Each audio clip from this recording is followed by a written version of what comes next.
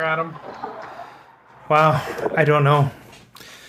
You seem very... Please. It will be until somebody tells you to change it. I would never do that. I just let my dog out, so I'm going to have to... What the heck? I paused it. I muted it. No, did something... You muted him? No, I thought you heard the podcast just started. Oh, no.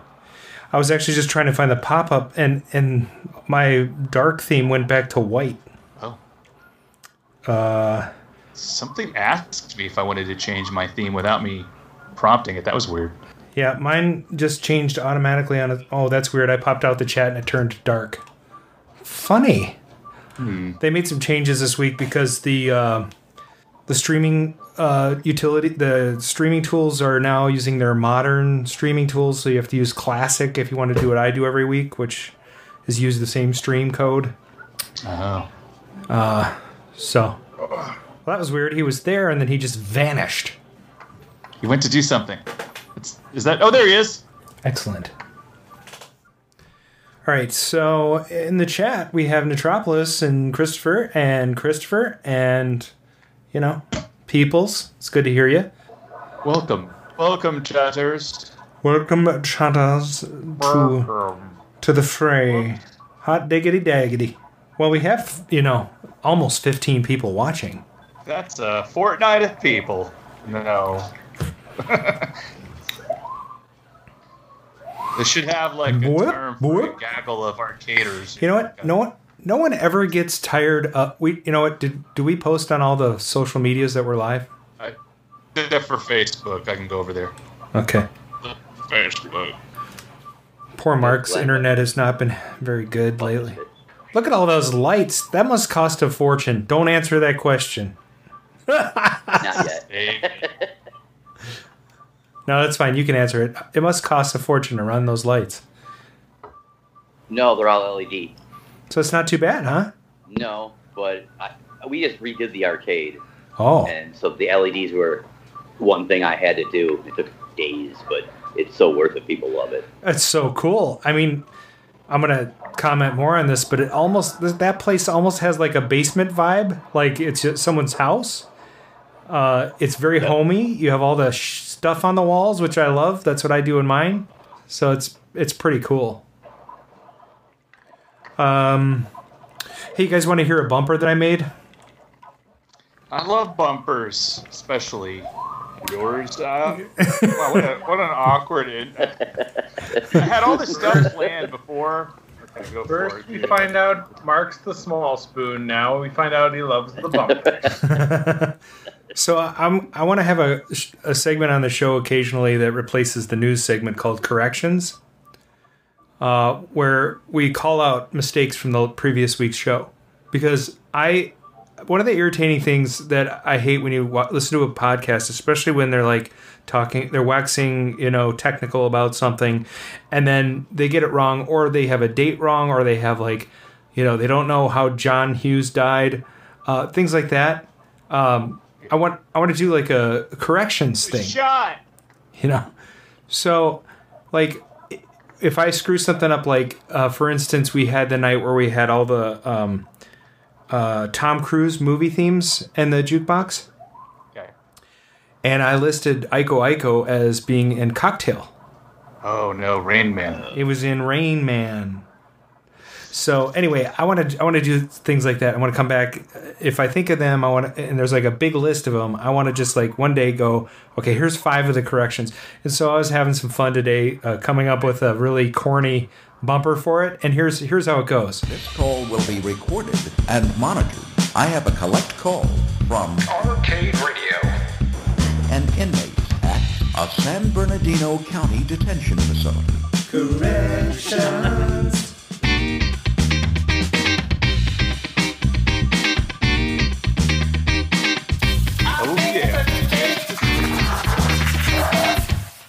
Yeah, and you talked right over the sample that said I made a mistake, but that's the idea. So I got to shorten it up a little bit, but I was having some fun playing the instruments and getting a little funk going on there. No way, I love it. Yeah.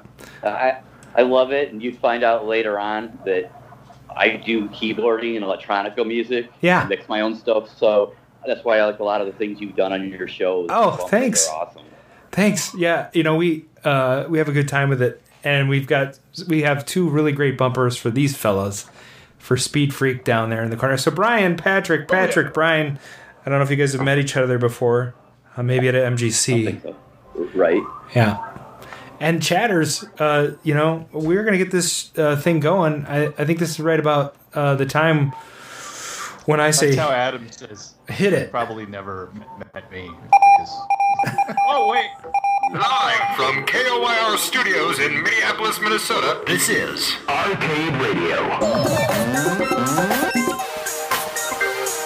Hello, Commander.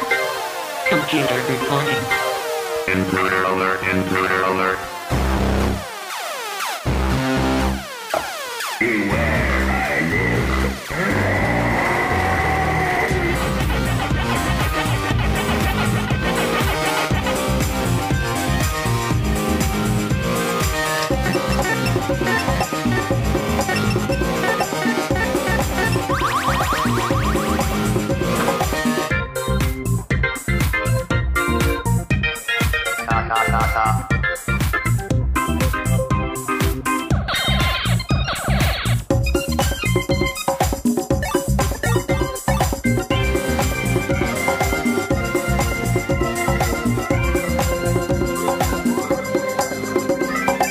Stimulating opponent.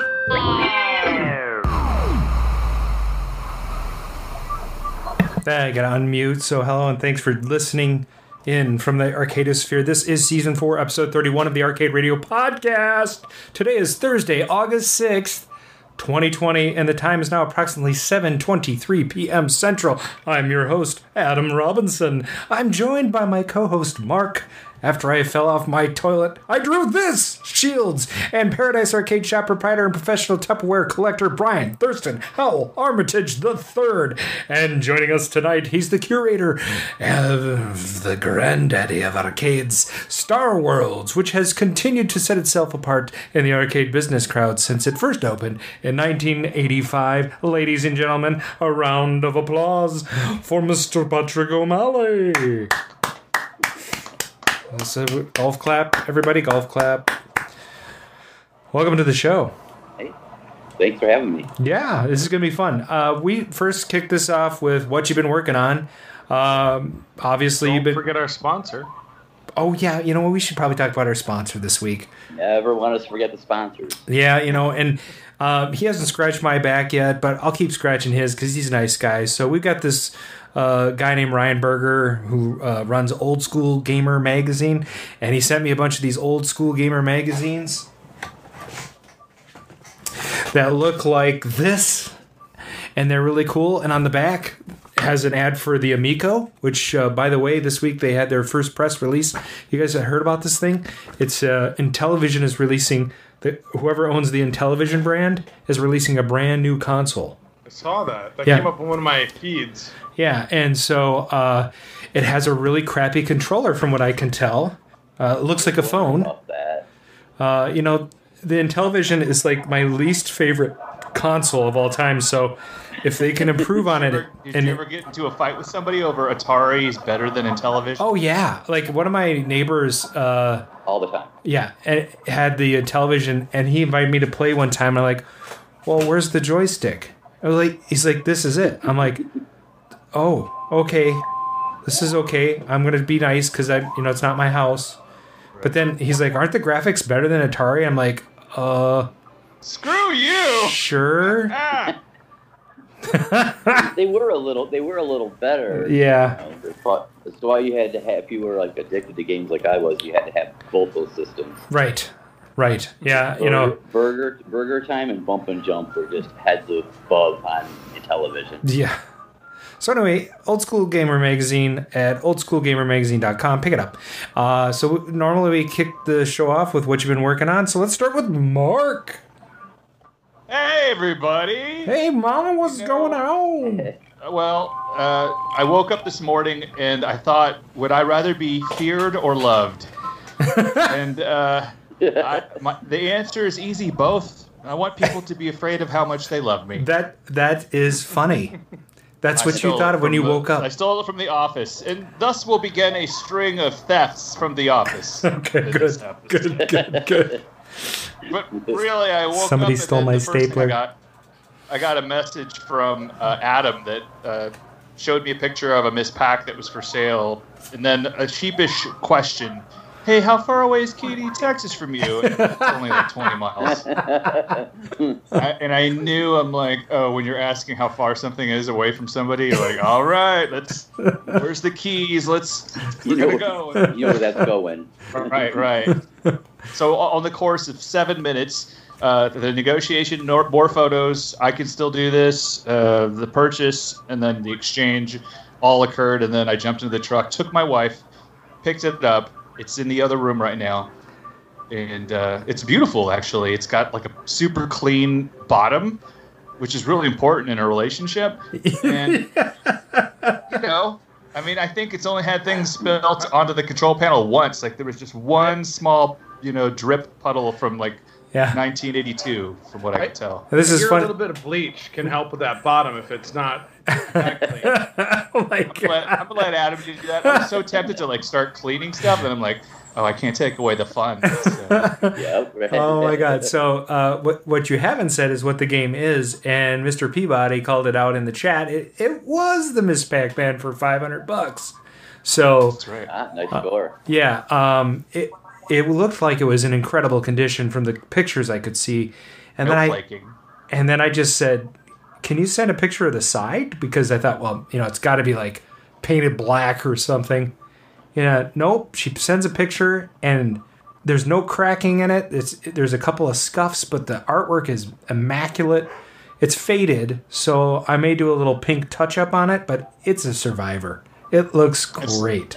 I've seen way more faded pink than this one. This one still has a little bit of that, magical pink feelings to it. One thing I found out about it was that it was originally in Oregon, and that girl that you bought it from, whatever. Yeah. She brought it down. She got it for her 30th birthday when she was up there. Wow. And it worked here up until a point at a party. Somebody sort of nudged it just the wrong way. And then it didn't work again, and they couldn't figure it out. And somebody told them it was going to be $1,000 to fix. Oh my god. Well, The whole time they were like, "Oh, we tried to find somebody to fix it," and I'm like, "Oh, that's nice." So just yeah. And here's the thing: it looks like it has a multi in it, and somebody maybe put it back to the menu. Oh, interesting. Yeah, it has like a multi-pack in it, and so the picture she put up on the website has like a menu, and I'm wondering if it just got stuck in the menu. That's I have no always idea. nice, right? So anyway, if you wanna put it back together and fire it up, Mark, by all means have fun. I'm sure it will take like 2 minutes to figure out what's wrong with it. If not, I have both a bit kit and or a original Miss Pac-Man board set that can go right into it and get it going again. So Well, that's awesome. I'm going to call that my what you've been working on as well. Do you have anything else you want to add to this fantastical story? Well, I also bought a Bill and Ted's Excellent Adventure phone booth that the company. You've mentioned that a couple of times. Yes, it's Right. $10,000. Hopefully, not a stupid investment. It showed up on Tuesday, and it was damaged. Oh no! And I called them, and they were like, "Oh no, nobody else had a damaged one." And I'm like, "Oh great, that's just the way things show up here, I guess." And so they actually sent it back, and they flew into town, and they're like fixing it. Oh really? They're gonna, yeah, but it's not even assembled. They're just working on like the disassembled wall or whatever. So, Oh, interesting.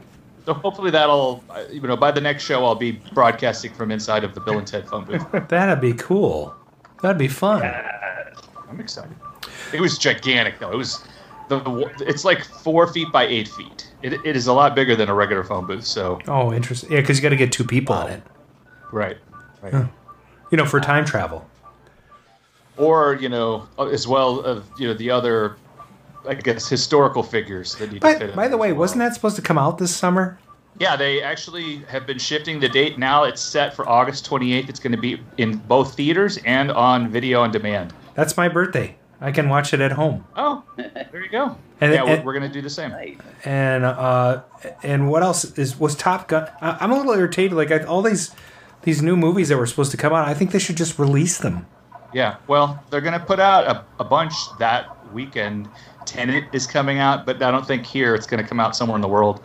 I think they're going to put Mulan out only on VOD. It may also be in theaters in certain places. So, yeah, you know, the theater life, I guess, is going to be a little bit weird for the next year, but Yeah. it is what it is. Well, and I'm really looking forward to Top Gun Maverick myself. Me too. That's good. I don't know why, Really but good. he makes good movies, that guy who's crazy. You know, I'm a little superstitious about sequels, but well, actually, no, I'm just a little stitious.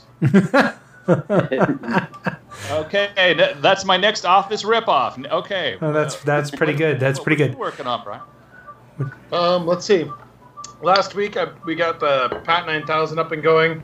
We're testing a few boards on there. I was playing with the FCOTH, FPGA troubleshooting Atari. I'm sad to say that I've failed to get the thing running on my computer yet because I keep having troubles with the LabVIEW menu interaction thing. But keep tackling that. And aside from that, I picked up a Dragon Spirit. Well, that's cool. Which will be probably the only arcade game that actually I have in Colorado when I get there, because Zyla is going to bring it to my apartment in Colorado. Man, that's going to be like a prison up in Colorado. It's going to be pretty funny. It's like 500 square feet and like a dragon spirit. Nice. I might not have a couch, but I'll have a dragon spirit. You know, the worst thing about prison is the Dementors. Office rip. Okay, sorry. That's what she said. Oh, it's you can Have you fit. played the sequel to that, the Dragon Saber game? Not on the actual arcade. I have gotten it out on MAME and messed around with it a little bit, but not to any kept true degree. to the good. Yeah, they kept true to the same good music. It didn't. I like Dragon Spirit better, but that was the first run. One of my favorite games still. Dragon Spirit is one of those games where, I mean, the game is a really good game, and the cabinet is unbelievably beautiful. I mean, it's just that cabinet is gorgeous. So in my world, that fits both bills, because I really like cabinets that are, the artwork on cabinets means something to me. So I really enjoy that one, but I can't wait to see it. I actually have purchased this without seeing pictures, so I'm a little worried, but I've been told it looks like it's perfect. Casey is on his way to pick up a game right now. What game are you picking up, Casey? And I hope you're not texting and driving, but if you are, then you should be voice to texting.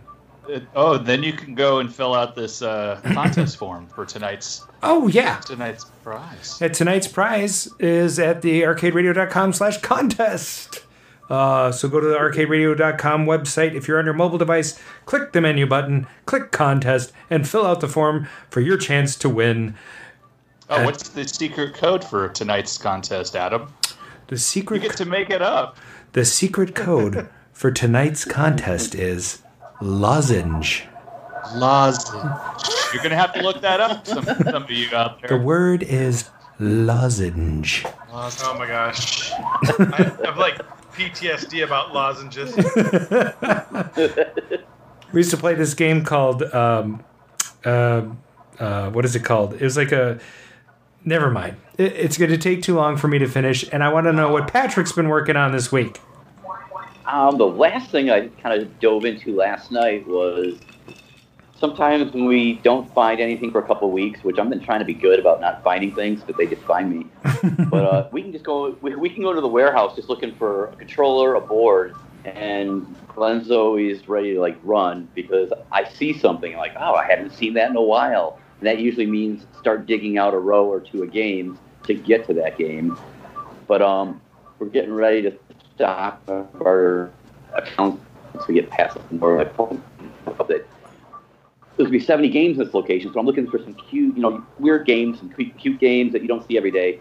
And we came across our Spot game, which is the 7-Up game. Oh yeah. Most people probably remember that game from the Nintendo NES. Yes. There were X amount of arcade cabinets made, and I've been told the history behind them is there was a contest 7-Up had, and there were only a dozen or so made, and one just happened to fall into our hands. It's another arcade owner wanted to trade one probably like 10 years ago, and the last time I had it was at MGC. So pulled it in the shop and plugged it in for the first time in many years last night. But Glenn's got some monitor tapping and doing, but I got some cleanup with the gameplay. And I thought, sure, because this game's pretty hard, I thought for sure the damn game was going to kick my ass, but I won in the end. So nice. It all worked out well. But nice. Well, that is fantastic. I think we're ready for the next segment of the show, which everybody loves, and that is we're going to talk about some gadgets. I always felt that the true stars at Atari was engineering. Oh, you're an inventor. Yes, I am. What have you invented? A lot of things. Like? Like a lot of things. Like things that you've heard of. Like? Well, things that you will have heard of. Okay, patents are pending. Arcade gadgets with Brian McLeod.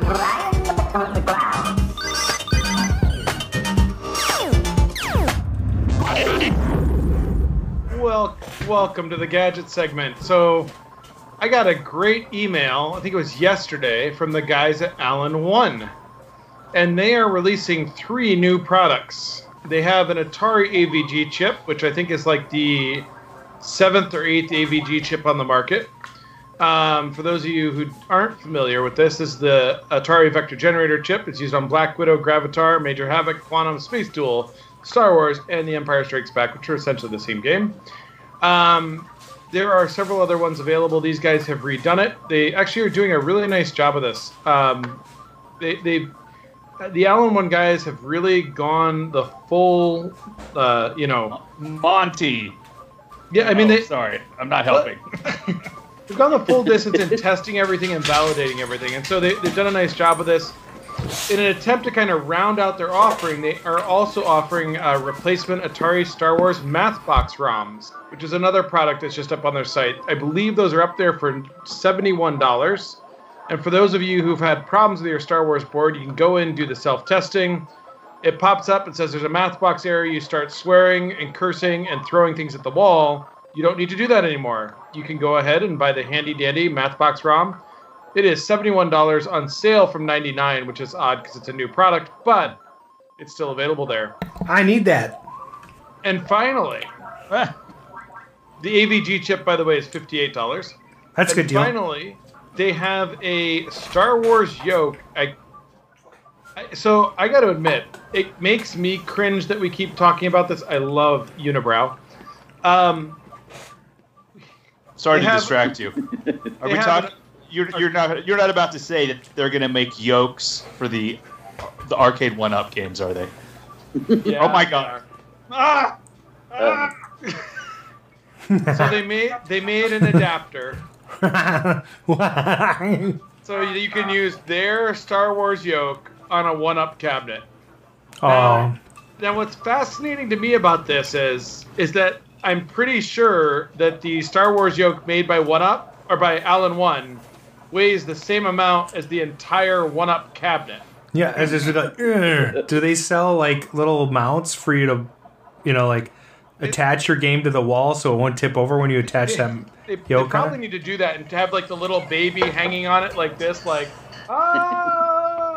But anyways, so it's these 3 products they've done nice. They're well done. They're elegant products. They do not have a price up on the Allen One on the 1-up adapter. I know you guys are all really disappointed in that, but they just don't have it up yet. And that's it. Have you guys bought any of the Allen One products? No. Because my yoke is great. I bought I bought 2 or 3 of their yokes. I can't remember actually. Yeah.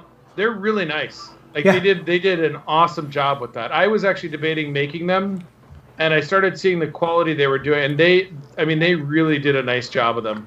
Steve at Grinkers has one on his Star Wars.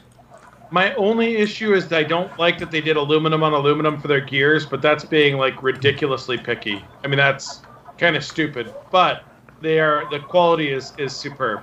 So if you need any of those products, if you need the AVG chips or you need the Mathbox ROMs, or just forget about the third product. Just scratch that off the list. If you need any of the first 2, Alan won. All right, and now you're done. I am done. All right. Done. Very, very good, sir. What? Wow. Oh, it's track and field. There's like Chariots of Fire playing in the background. Okay, that's awesome.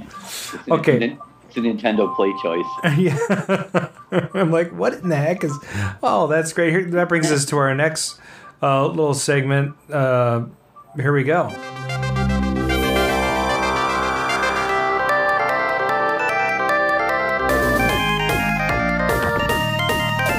It's the Arcade News with Adam Stevens. Oh, that's me, ladies and gentlemen. And we've got a few news items for you tonight. One of them is from Engadget. A Pac-Man edition of Monopoly includes a mini arcade game. Pac-Man just turned 40 in case you haven't been paying attention. And to help mark the anniversary, there is a new version of Monopoly centered around the iconic character. It includes a digital banking unit that doubles as a mini arcade game you can play whenever you pass go. You'll play for points instead of cash in the Monopoly Arcade Pac-Man, and you can earn some more through mini games on the banking unit. You can use your points to buy levels, aka properties. Each player will have a plastic arcade coin that they can insert into the banking unit to check their points, buy, sell, or steal levels, and pay rent, as well as play the mini games. There's another gameplay twist on the board itself. While you move around as Pac-Man, there's also a ghost token in play. You'll need to roll a ghost die to determine how far it moves, but it's not clear what happens if it catches you. Best guess right now? You go to jail. The board also has power pellets and power-ups. That's where the Dementors are. It also has power pellets and power-ups instead of community chest and chance spaces, while there are maze spaces instead of ones for train stations. Monopoly Arcade Pac-Man costs a mere $30, and it will go on sale August 1st. It has been on sale for like a few days. So you can order on Amazon, Target, and Walmart right now. Why do I not have one of these already? I know, right? This other news article is via Arcade Radio. So Monday, Analog Pocket was released on the 3rd, and it's already sold out. If you're like me and you're into retro handhelds, you might have noticed that the Analog Pocket was released on Monday. Pre-orders were set up, and they sold out within 8 minutes.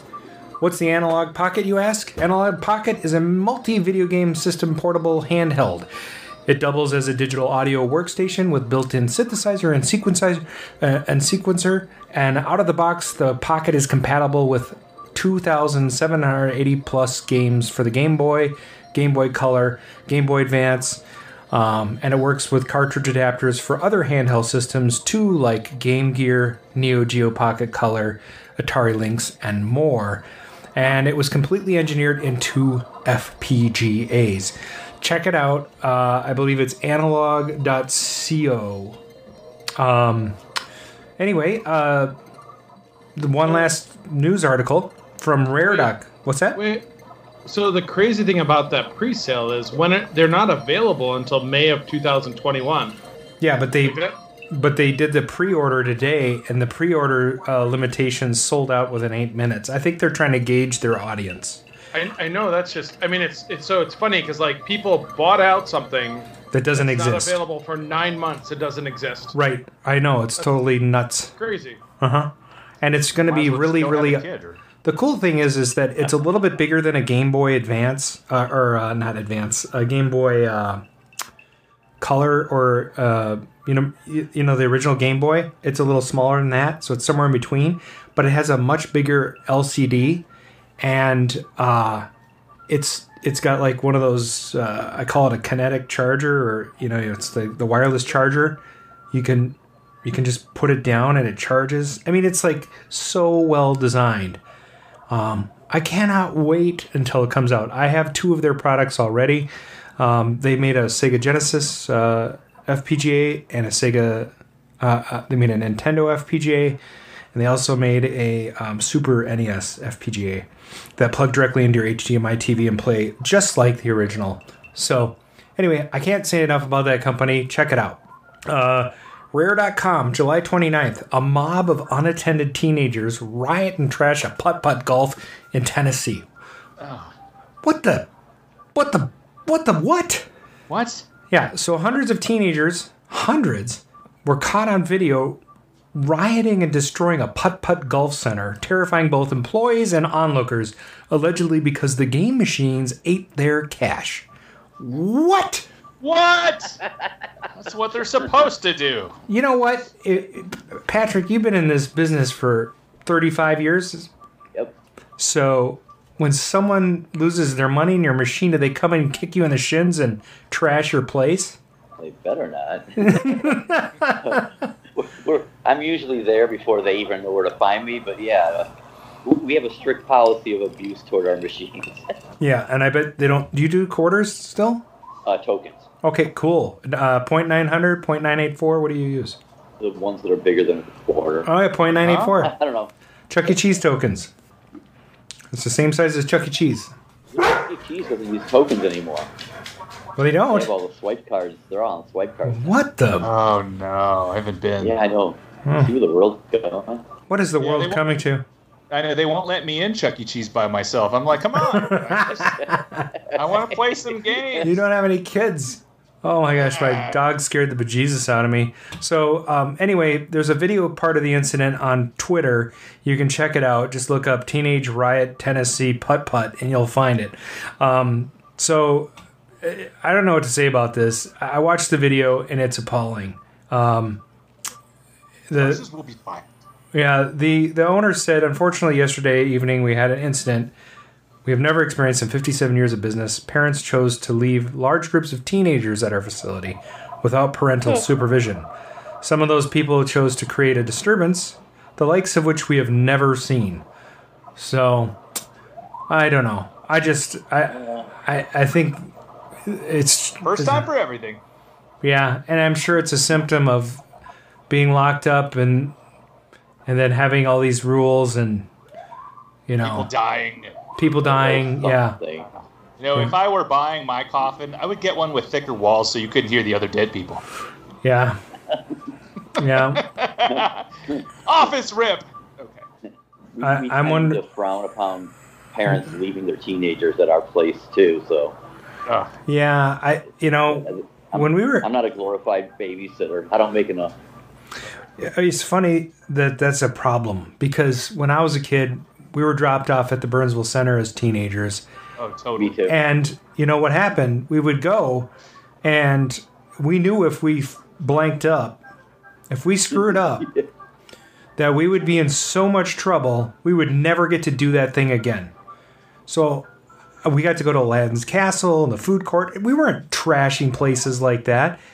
If a machine took my money, big deal. Go talk to the operator and say it took my money.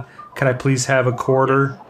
And now, I mean, what kind of entitlement do you have where you go up and it's like, that thing took my money and you're going to give it back to me or I'm going to trash your place? I don't know. It seems over the top. Can't wait till the interview. It seems like right. It seems like this is made up news, but it is not. July 29th, Tennessee putt-putt golf. I cannot believe it.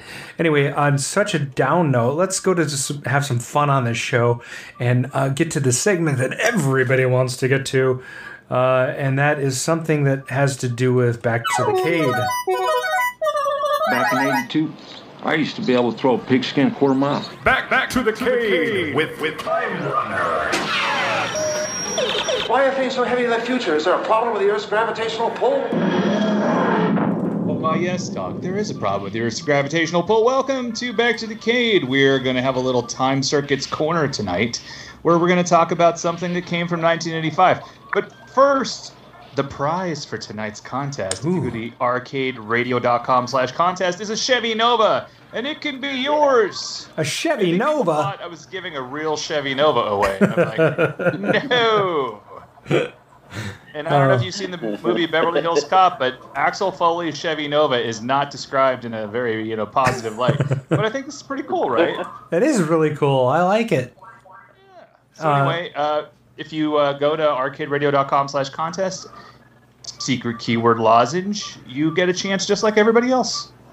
That is great. So tonight, back to the Cade, we're going to be playing for points and fame, and everyone gets a chance at the grand prize by going to the website and participating in the contest. When will we hand out that prize? At the end of the night, when we draw the names.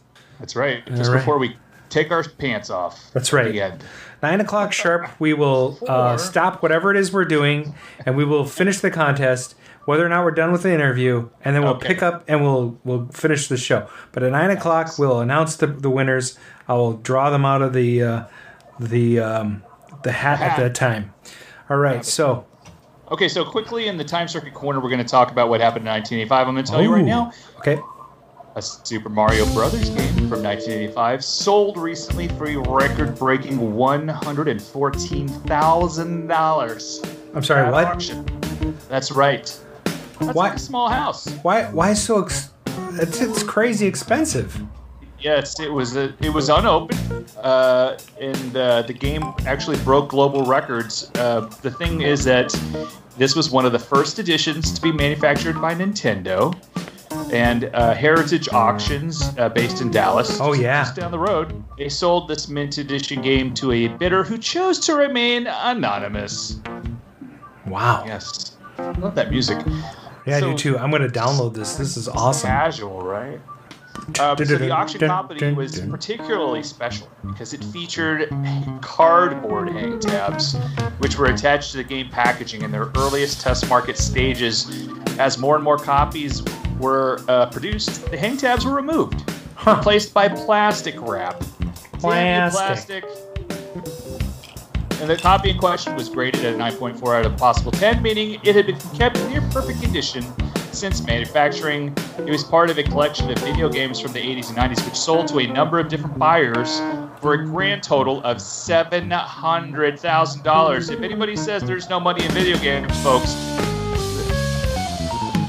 they're on crack. Okay. The auction Super Mario Brothers game now holds the title of the world's most valuable video game in history, beating other editions from the same batch manufactured in 1985, which also sold at an auction for just $100,000 a mere 2 years ago in 2019. If you want to get rich, time travel. Yeah. Nice.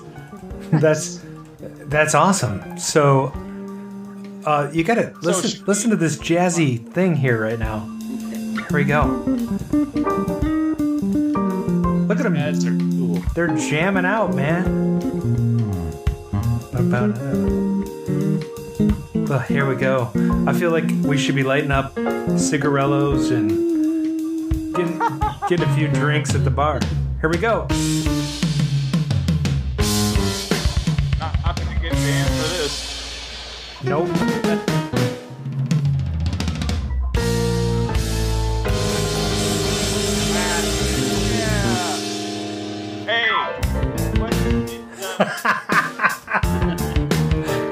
That is so bloody awesome. I can't thank you enough for putting this on tonight, Mark. This is like one of the coolest things you found for the show.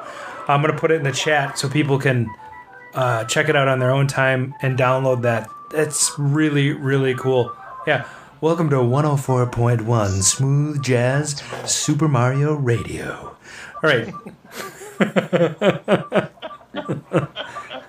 So what's in the juke? What's in the juke? Oh, I want to do a new thing now. I want to do what's in the juke. We should do a like one of those Sesame Street character. Bring. It's like so, but hello? What's in the juke? What's in the joke? What's in the juke? Hey, it's the fun family game that everybody wants to play. What's in the juke? Oh my gosh. Hello and welcome to What's in the Juke. Crazy, this man. This is the week's game where we play as many songs as Adam wants, and you get to guess. You get to guess the song and artist. If you guess the song's title, you'll get half point. Ooh. Yes. If you guess the artist, you'll also get half point. Ooh. Guess both at the same time. Full point. Ooh. Yes. Full point. If you can't figure it out, why do you go?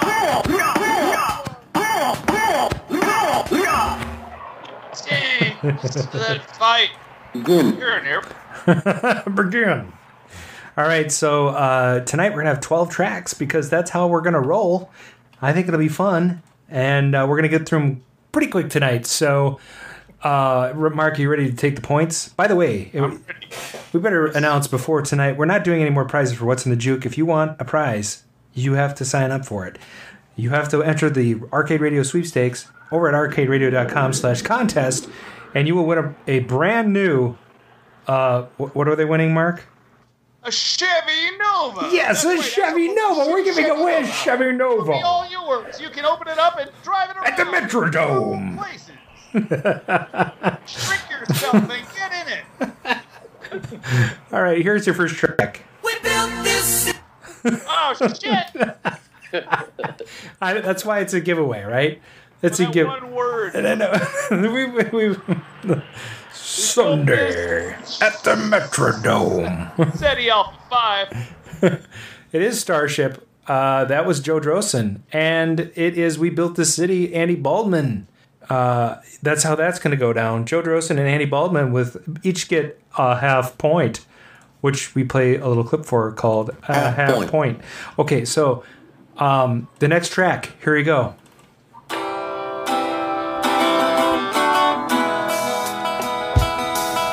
I met him in a swamp down in Dagobah. The original was not done in 1985. No, but it's a good cover. It is not Lola. It is Yoda. Christopher Graham, you are in it with half a point. And Yoda by Weird Al, Mr. Peabody, is correct. You each get a half point for that. All right, here comes your next track. You think people are going to get that? That's a tough one. Noir. This guy looks exactly the same. Yeah, he does. And he actually sings the same. He's incredible. It is To Live and Die in L.A., Mr. Peabody, the human Shazam. And it is Wang Chung. That is a full point for Mr. Peabody. Take it. Full point. Who won the bid kit last week, by the way, which is now being prepared and will be sent out this week. Okay. Looking for that bubble wrap. Yeah, I have all the supplies down here now. I just have to get it done. Plus, I have to update the bid kit because apparently, unless Christopher wants, Mr. Peabody could probably do it himself, but I feel like we should get it prepped for him before it goes out. Here's your next track. Well, this is hard to hear with all that Pac-Man noise in the background. Right here. Yeah. That was awesome. I love this song. I don't care what anybody says. It's so fun to watch. It is We Are the World, Andy Baldwin, and it is USA for Africa. That is correct on both fronts. That is a full point. Another full point. Full point. Boom. Huh. Got a fight. Oh, yeah, there's a big fight. Half point. Full point. Good. All right, here comes your next track. This one's going to be a lot tougher. And here it is.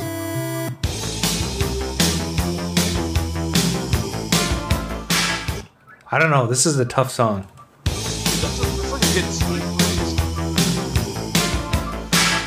Patrick, do you know this one?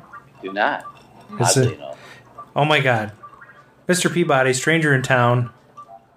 I'm telling you. Wow. Mr. Peabody nailed it. Yeah, with Toto, that was a full point. Boom, right? Oof. Damn. That is the new Kelsey. He is the new Kelsey. Full point. Full point for that boy. Okay, here comes your next track. This one is off the 12-inch single, but I love the intro to this song. It's the same one. Yeah, you gotta love this. Since we've been together. I love this woman. She's awesome. How is she? She's doing great. She actually was sick for a while, and she's recovered. She lives in England. She's retired. She's doing great. It is Tina Turner. Tina Turner, Andy Baldwin.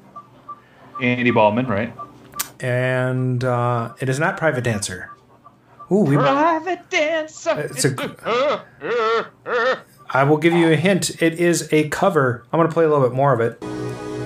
Loving you forever is all I need. Let me be the one you come running to. Metropolis, wrong. She's got, that's the first line of the song.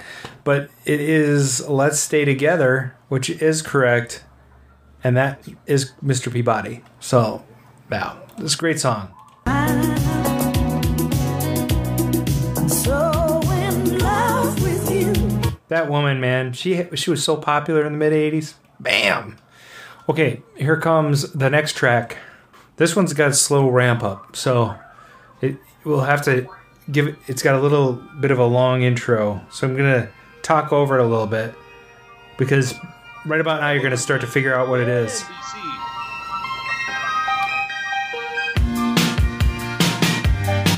That's it. I can't play any more of it. Somebody's gonna get it. Right.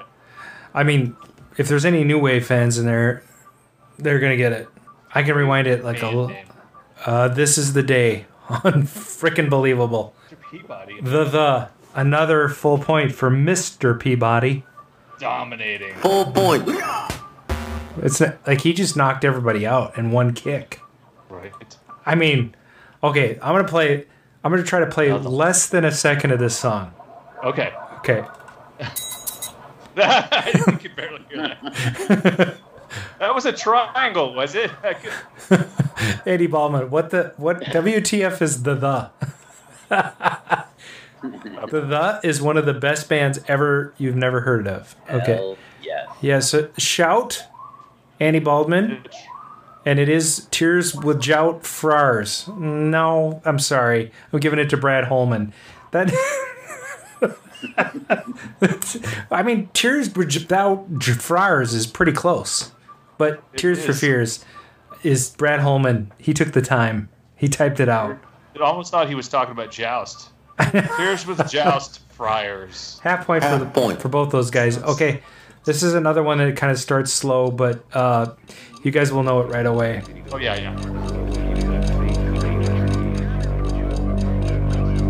Yeah, I love this song.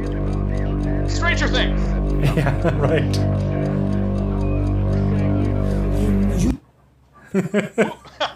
You cut it off right there. I know. It's not in excess. It is Russians. Unbelievable. Chris Peabody, Mr. Peabody, Sting, and Russians for a point. It's like, is he looking at the list somehow? I mean, that's unbelievable. Full point. I know. I just made this setup like an hour ago. Okay. All right. Here comes your other track. We got 3 more tracks to get through, you guys. You guys are amazing. Okay, here we go. I don't think I can give much more of that one away. That's 1 second. 1 second. And that was 2 seconds. Do that. It is not Time Lover, but that would be a great name for the song. It is not Secret Lover. It is Part-Time Lover, Andy Baldwin. You are on the board. And it is not The Cure, Mike Page. Although it could have been. I kind of know where you were going with that. It's not Easy Lover. It's not Hall & Oates. Who's the artist? Andy Baldwin's got to have the artist up his sleeve. He's tired of using his thumbs to type. What hint can I give you? Stevie Wonder, he pulled it out. Good. Right, He's like sitting over there. Oh, that's Part-Time Lover, but who's the singer? God dang it. Yeah, that was Stevie Wonder with Part-Time Lover. Yep. All right. So here's your next track.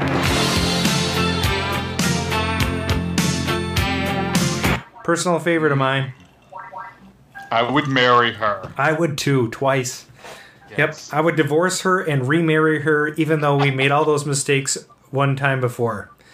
It is not your mom. It is Talk to Me. Metropolis got Talk to Me, and who is the artist? I'll give you a hint. It's another, there we go. It's another Stevie, Chris Peabody. All right, nice. Nice. Half point for both those fellas. Where are we at with the score? We have one song left. Well, right now, Mr. Peabody dominating with 5.5 points. In the distant second place, Andy Bobbin with 3.5. And then everybody else with a half point, Joe Dorson, Chris Graham, Brad, and Atropolis. Excellent. And by the way, if you just tuned in and you're trying to win a prize on What's in the Juke, don't worry. Mr. Peabody's not getting jack. Even though he won. He got jack last week. I know. Like, we tried to cut him out of the contest, and he won anyway. What's the deal? Well, technically, if he submitted it and he wins, then he can I know. win, right? There's nothing we can do about it. So how do they win? What we can do. He may get a Chevy Nova and a BitKit. Mark, tell us how we can win tonight. Go to arcaderadio.com/contest and enter in the secret code word lozenge. Fill out our easy to fill out form. You can put your name in there and all sorts of stuff so that, by the way, whatever you put in there, that's where we're mailing it. So don't put in things that you think are funny. Otherwise, you're not going to get it. Exactly. Oh. Arcaderadio.com/contest without the A. RCADERADIO.com. That's correct. All right. Everybody have fun. Lozenges without Okay. the S. So, lozenge. Lozenge. I say Google it before you type it in. Yeah, you don't really type. How often do you write down the word lozenge? Nobody writes that down. Next week's code, Sepacol. Oh, Sepacol. My God, my dad had Sepacol. All right, I'm going to tell this story really quickly. There was a game called Encore we used to play. You play in teams, and then what happens is there's a word. You draw a word, and there's a timer. And the word is something like the word love or the word stereo. And you have to come up with songs with that word in it. And each team goes back and forth, and you flip the timer back and forth depending on who's playing. So if you get the word like love, there's a million songs with the word love in it, right? So, and you just have to get 3 lyrics in a row. So if you can sing a little bit or not at all and get the lyrics, you can play this game. Really, really fun. So we used to play it all the time. And my friend Ben, who now lives in Colorado, we're playing, and it's like the umpteenth time we're playing, and he draws the card, and he pulls it up to the mic. Or, not to the mic. I pull it up to the mic. He's on a podcast. Yes, because he's on the podcast. He pulls it up to read it, and he says, the word is lozenge. Which, there's no song with the word lozenge. And so we're all like pissed off and like, what? And that's not true. And he just starts cracking up because, of course, that's not. And then we found out later the Animaniacs episode where what's his name sings the dictionary. He sings the word lozenge. So anyway, Andy Baldwin says, so much for getting through these quick. Yeah, right. Okay. We're almost done. Wow, and Brian seems to agree with him with the disdain in his voice. Okay, here comes your last track. Yeah. It's sort of a giveaway. You know, I can't help it.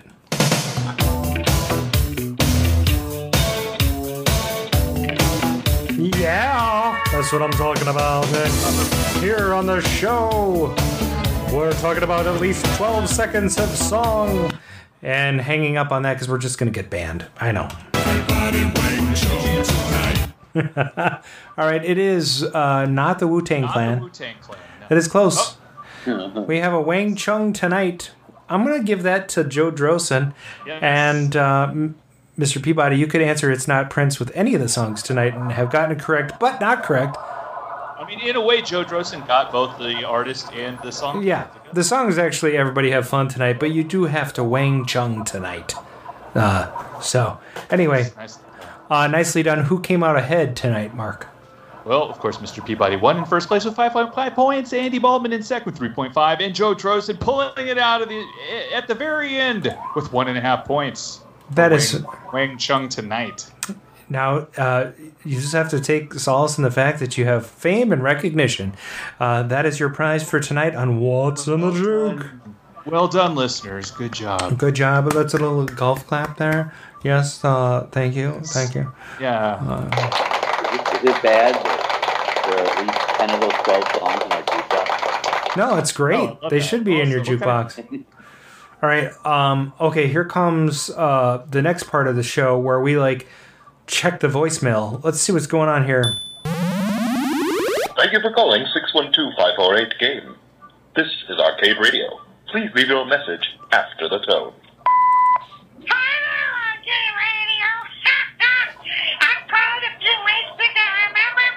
I'm annoyed! Don't play my voicemail without my permission! What is... Please send me some money! Because I need a new hair dryer and sandal! And my old hair dryer, it caught on fire! And my hair caught on fire and then the house caught on fire! It sucked! And I just need sandals, the old ones are ugly! Okay, so don't forget what I said. You can only play this one time and then you have to destroy it. Like burn it down with a hair dryer or whatever. I'm not picking. God, What was that? I don't know. We have to start screening our voicemails before we play them. That was not... At least this one didn't curse, so. That's... Well, even if they did, I would never heard it. It's like, what are they saying? Something about their hair on fire and us having to pay the money. Oh my God. I think there's a maybe there's some kind of a transcription I can read from. Let me see. Oh wait, here it is. She said, "Hi there, Arcade Radio. I called a few weeks ago. Remember me? I'm pretty annoyed. Don't play my voicemail without my permission, or at least send me money because I need a new hairdryer and sandals. My old hairdryer caught on fire, and then my hair caught on fire, and then the house caught on fire. It sucked, and I just needed sandals. The old ones are ugly. Okay, so don't forget about what I said. Play this once only, and then destroy it. Burn it down with a hairdryer. Whatever. I'm not picky. For crying out loud. Ugh." And then she hung up.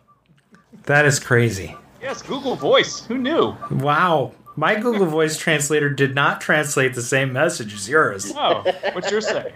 I can't radio. I called a few weeks ago. I remember me. Don't pay my life now without my permission because I need to bring my haircut on Thursday. Okay, so don't forget this one time and then you have to turn it down, please. That's it? That's it. That's all I got. Please. But the previous call they made, it just said transcription not available. Oh, and that brings us to the best part of the show, which we all want to get to. I will say, which is, the drum roll and the gong and the fanfare.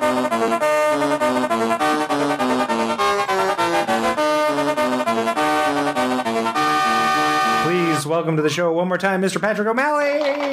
Yay! Yay! No jeering, no cheering. What is this? This guy's daddy. That's terrible. Apparently we have some people in the crowd that don't like you, Patrick. Oh, I don't know. Imagine that. Imagine that, he says.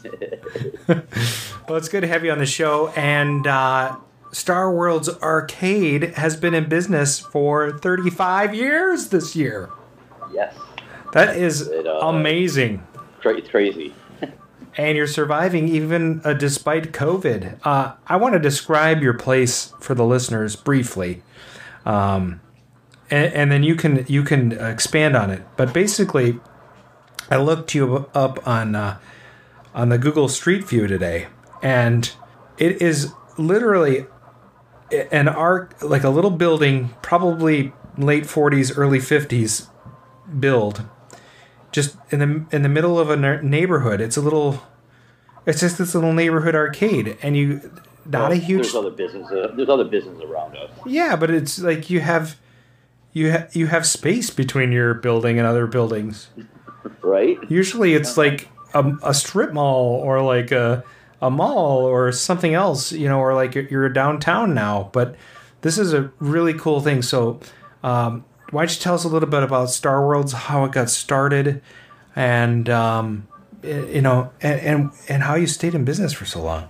Yeah. Well, Star Worlds, I took it over in 1985 with my mom, and of course when you're a kid, they don't like to sign leases, or the electric company doesn't want to really put power in your name. They probably really couldn't legally collect. Yeah. There was a Star World before me that I went to as a kid, and that's how I got addicted to games. And they actually went out of business, and I was like, I want that. And the guy was receptive. You know, he was out of business. He was happy to sell me all his signage, and so we took it over in '85. We started in a small town of like 650 people. That's why I started the arcade, because there was nothing to do for kids. And Star Worlds became the hangout. And, you know, it was fun for the first week, because I was working with my mom, and it was a lot of fun. And all of a sudden I realized at a point, wait a minute, she has a job. She's going to school for nursing. This is all my responsibility real soon. And then I had to become like the marshal of all the kids of my small town, whether they were younger, older, or my own age. And that became a whole new learning experience. But that's where Star World started. And my mom, family was always important to her, and so that's always been, through the 35 years of Star World, we've always kept true to that. We're here, and we have NIU near us, and we love having the college students in, but the students that make it down into the arcade here, they're more respectful to the families that are here. They treat the younger siblings like their own brothers and sisters. I don't have any issues like that. How did we survive for 35 years? That's crazy, because, you know, you're seeing like the retro aspect of arcade gaming show up around 2009, 2010, and it's great to see. But there were so many other years of ups and downs, and I've always just found my way to get through it, how I want to do it. And, you know, you kind of follow what your industry is doing, but that doesn't always tell me what I'm going to do. Sure. I've always kind of just taken my own path. And in 2000, I met my business partner, Glenn, years before, but in 2000, he kind of became part of the business. And when I first met Glenn, he like came to visit me, and he could fix pinball machines. And I'm like, well, hey, this is someone I can't let go. You know, that I need someone like that. And yeah. So Glenn came into the business in like around 2000, 2001, and we've just taken Star Wars to a whole new level here in DeKalb. Because being in a bigger town, which most people, DeKalb is a small town, but it's bigger than where we started. That's DeKalb, really Illinois. What are you? 20 minutes out of Chicago? 30 minutes? No, like an hour and 10. An hour and 10 minutes? Okay. Yeah, we're a little bit out there. But, yeah. You know, but I try to stay true to the customers, and for sure, that's what they do.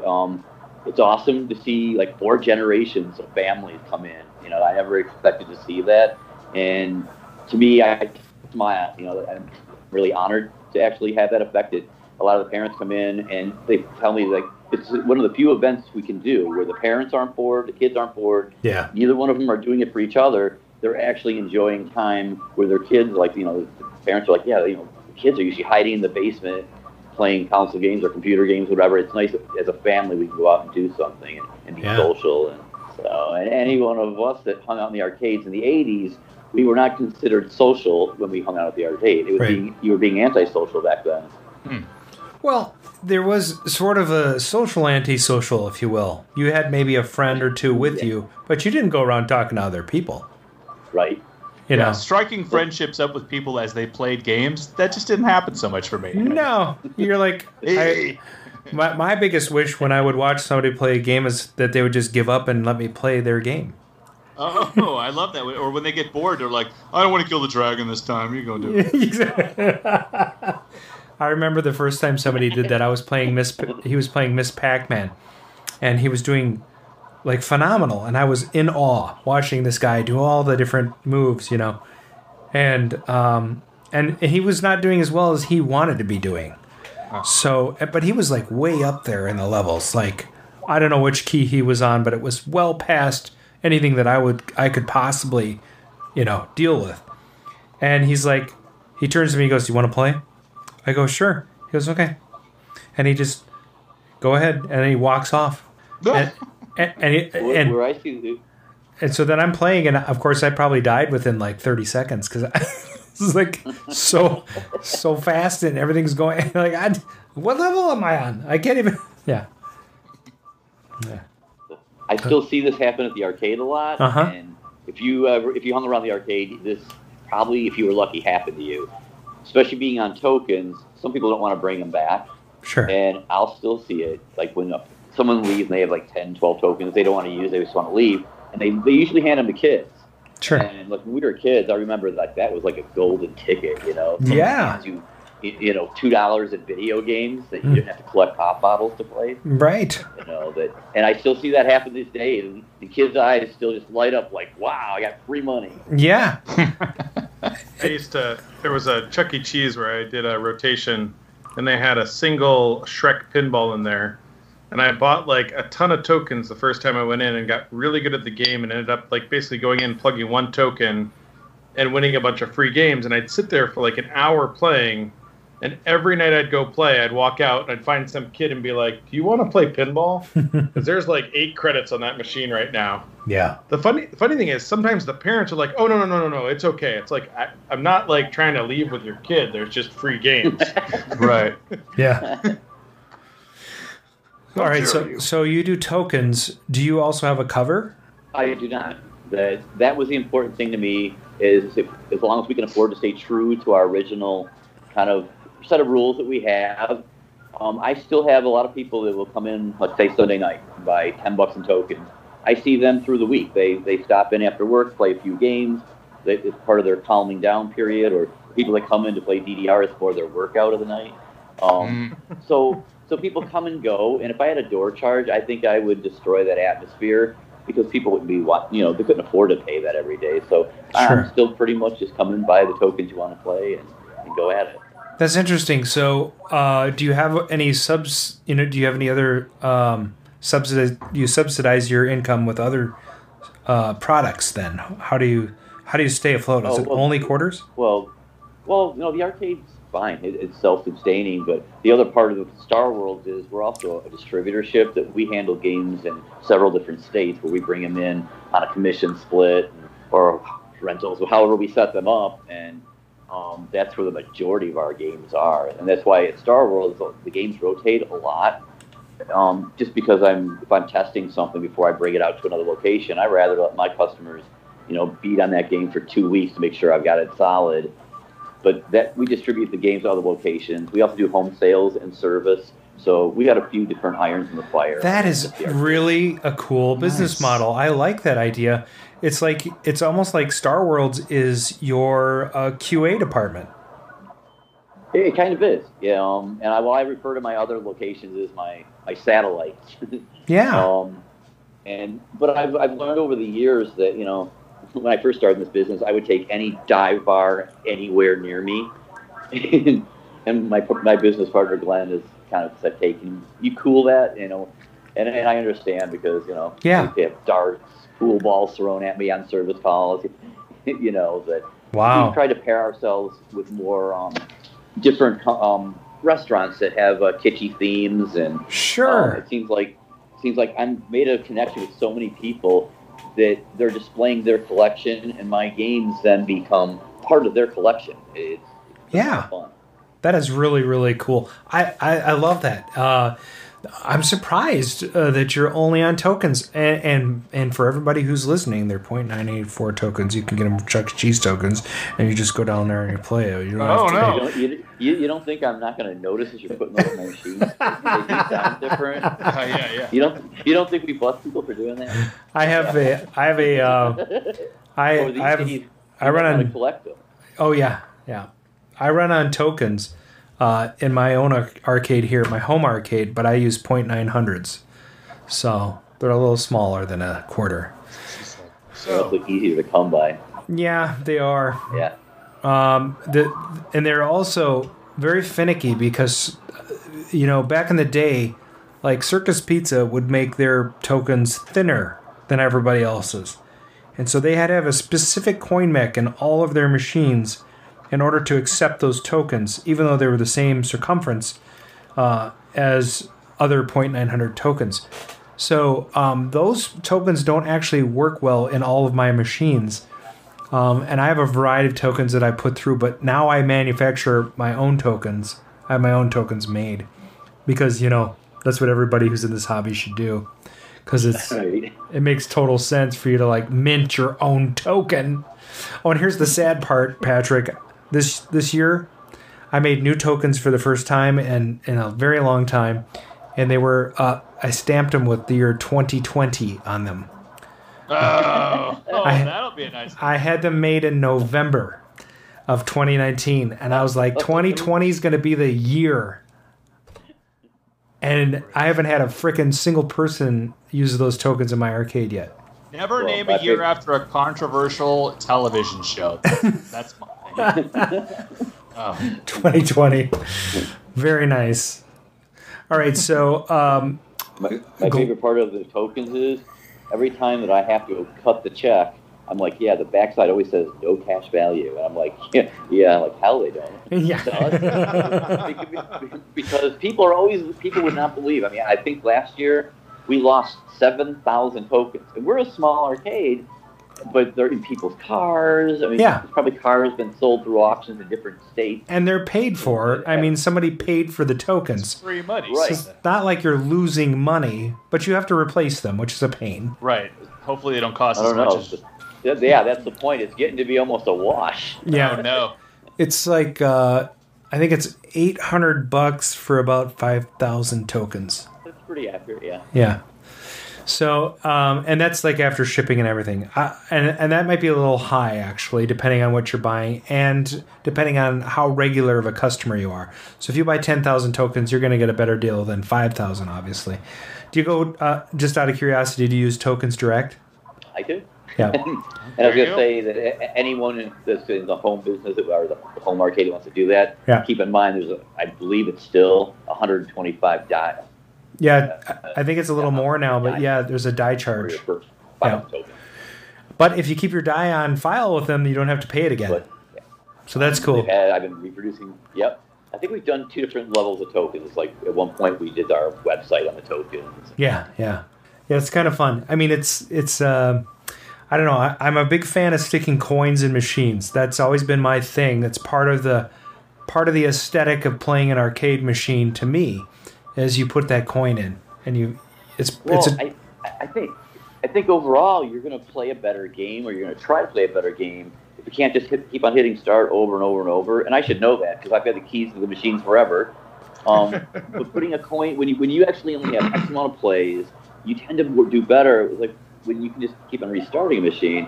If you even have slightly an okay guy, but your first man, you're like, I just want to kill it off. So to me, it's like it put those coins in there and makes that game count or something. In a way. Zyla was Duval, who was on the show not long ago, also has that same opinion. She likes to have people put quarters in. She charges a cover at her arcade, but she still has them buy tokens or quarters, I think. When they were in this area and she stopped by and she told me that was like the coolest thing, that I'm still holding true to the tokens and the coin op, and she explained why. So that was awesome. I hear a lot of. Go ahead. A lot of even the home customers, they don't want me to put free play buttons on the game. They still want to run coins through, or some of them still lock that door and they use it. Parents use it as a bank.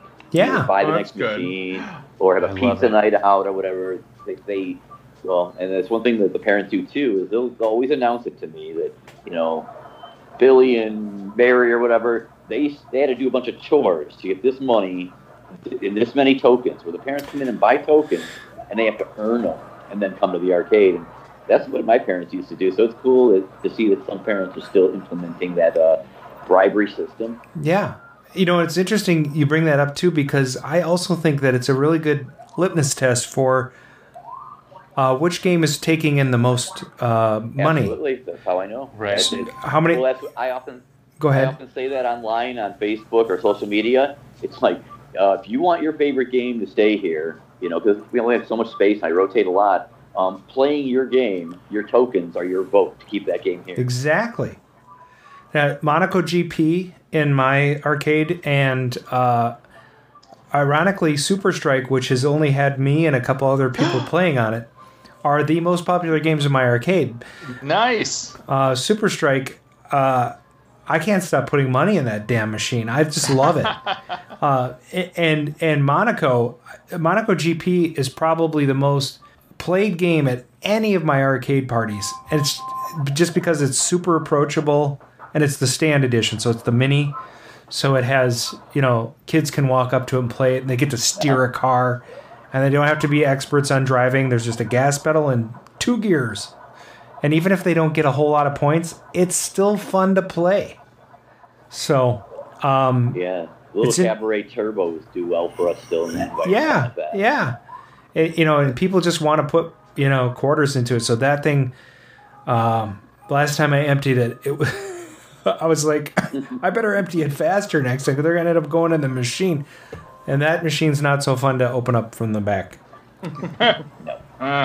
That's what she said. So, Patrick, can I ask, and this is like our classic question, if you could just turn back the time, turnstiles, back to when you were just a youth, a lad, and tell me, what is your arcade origin story? Like, what's the arcade game that got you hooked back in the day?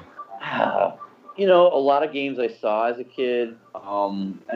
My first memorable game where I kind of got hooked on the whole concept of video games was when I saw a cocktail version of Pac-Man, but I didn't get hooked on playing it. It took Centipede for some reason, and I think it goes back to someone that was talking earlier about the cabinet graphics of Dragon Spirit. Well, Centipede Atari, of course. Atari put out some of the most amazing art packages on games back then. Yep. And that game just attracted me by that huge centipede, even though it's kind of creepy and looks evil. But just the gameplay with the trackball, I was able to pick up that game fairly quick, and it's still to this day one of my favorite games. That's awesome. Nice. Well, I guess that leads me to my second question. If you could pick your top 3 arcade games, would Centipede be up there, or is it been bumped off your list? Oh, see, that changes weekly for me. Oh, it does. Well, so where are we in 2020? What are your top? Yeah. Oh, last week we just bought. So, as far as like the classic retro games, Centipede would still be in my top 3. Okay. What did you get in recently? I saw you roboted a little bit with our connection. We just purchased, once we got the arcade open, that was our first goal after doing the renovation, getting customers back in, and right. My crazy business partners agreed with me that he let me do something crazy, but we bought a Hot Wheels pinball by American Pinball. My God. And it is so freaking awesing. No, don't say that. Could that be why? No. Tell me it's terrible. We're giving away Chevy Nova Hot Wheels. God. Right. Well, it's funny that the guy that does their marketing for American Pinball, he rushed right out the night we had it up and going, and I guess he must play it a lot, it sounds like, because he gave me some tips on it and everything, and I told him, like, well, Hot Wheels just, the theme spans across all the generations. Yeah. I told him, like, but I don't really collect Hot Wheels. So then he proceeds to go around the arcade, and he's like, do you mind if I take pictures? I'm like, oh, yeah, no problem at all. And he goes around, he goes, taking pictures like, here's a Hot Wheel, here's a Hot Wheel, there's the Mario Hot Wheels, here's the classic Atari one. And by the time he was done, I'm like, oh, evidently I do collect Hot Wheels. I just didn't know it. It's just been part of my collection. That's awesome. So if there is a game, taking like current classic games, you talked about Dragon Spirit and how you're trying to get the board fixed. Is there a game that if you could add it to Star Worlds right now that you don't have, that you would like jump on? Yeah. Well, this could really, it's not on Marketplace, all of a sudden the price is going to go up to like $4,000 to this podcast. Oddly enough, I'm looking for the Atari Roadrunner game. I know it's a horrible game. I just like it and think it would do well with my crowd because it's crazy. And those are the types, and I start playing them, and typically that's how I get other people interested. And then someone ends up being far better than me at it, unless I spend too much time playing it. Roadrunner drives me batty because it goes the wrong way. Hold on 1 second. Is it a right to left game? Is that? Oh yeah. Oh. Well, you can go up and down, but not fully. It's kind of rare. Flip the yoke. I know what Brian's doing. He's going to take a little break to bring something back to the screen, which Is he drag his Roadrunner over here? Is he at the warehouse? Yeah, he's at the shop. Yeah. Oh, he's at the shop. Nope. He's just back. Well, here we go. Oh, wait. Oh, it disappeared. You got to turn off your background. We're getting rid of the background. Monster Bash is going away. I don't know what happened on Patrick's screen, but it looks... What is that? What body part? I don't know, but it looks pretty lewd right now. I'm not sure this is okay for TV. Fine. Wait, he vanished. And hey, that guy is a magician. Oh, he's back. Is that another one, Brian? You printed two? No, I did. I just grabbed it off the machine. The beauty. So... we've been doing these without translates. Been doing direct print to glass because I've liked the way it looks better. Oh yeah, it looks tons better. But I finally found a system. I've had a Roadrunner kit forever, and I finally found a System 1 for under $1 million. So I now have a Roadrunner. Are they all? Are System 1s like super expensive right now? What's the deal? I don't know what it's like. All the System 1s. I mean, it's like that Marble Madness went. I just saw one up for $2,700. You know, Road Blaster seems to be the one that you grab and then convert. Right. But why? Road Blasters is a fun game. I like Road Blasters. People who don't like Exterminator believe that. So, it's one of the cheapest Atari System 1s. So if you're gonna get it, you can find those for a reasonable price still sometimes, and even those are creeping up close to $1,000, which Eddie, crazy. So, hey, we should do a station identification and tell people about the contest. Hey, are you enjoying our interview? Well, if you are, go to arcaderadio.com/contest, fill out the form, and use code word lozenge. You could win a shitty 1970 Chevrolet Nova. Yeah, just like Axel Foley drove in the film. 1985. Actually, you know what? Beverly Hills Cop was released in December 1st, 1984, but it really was like number one all through the beginning of 1985 for several months.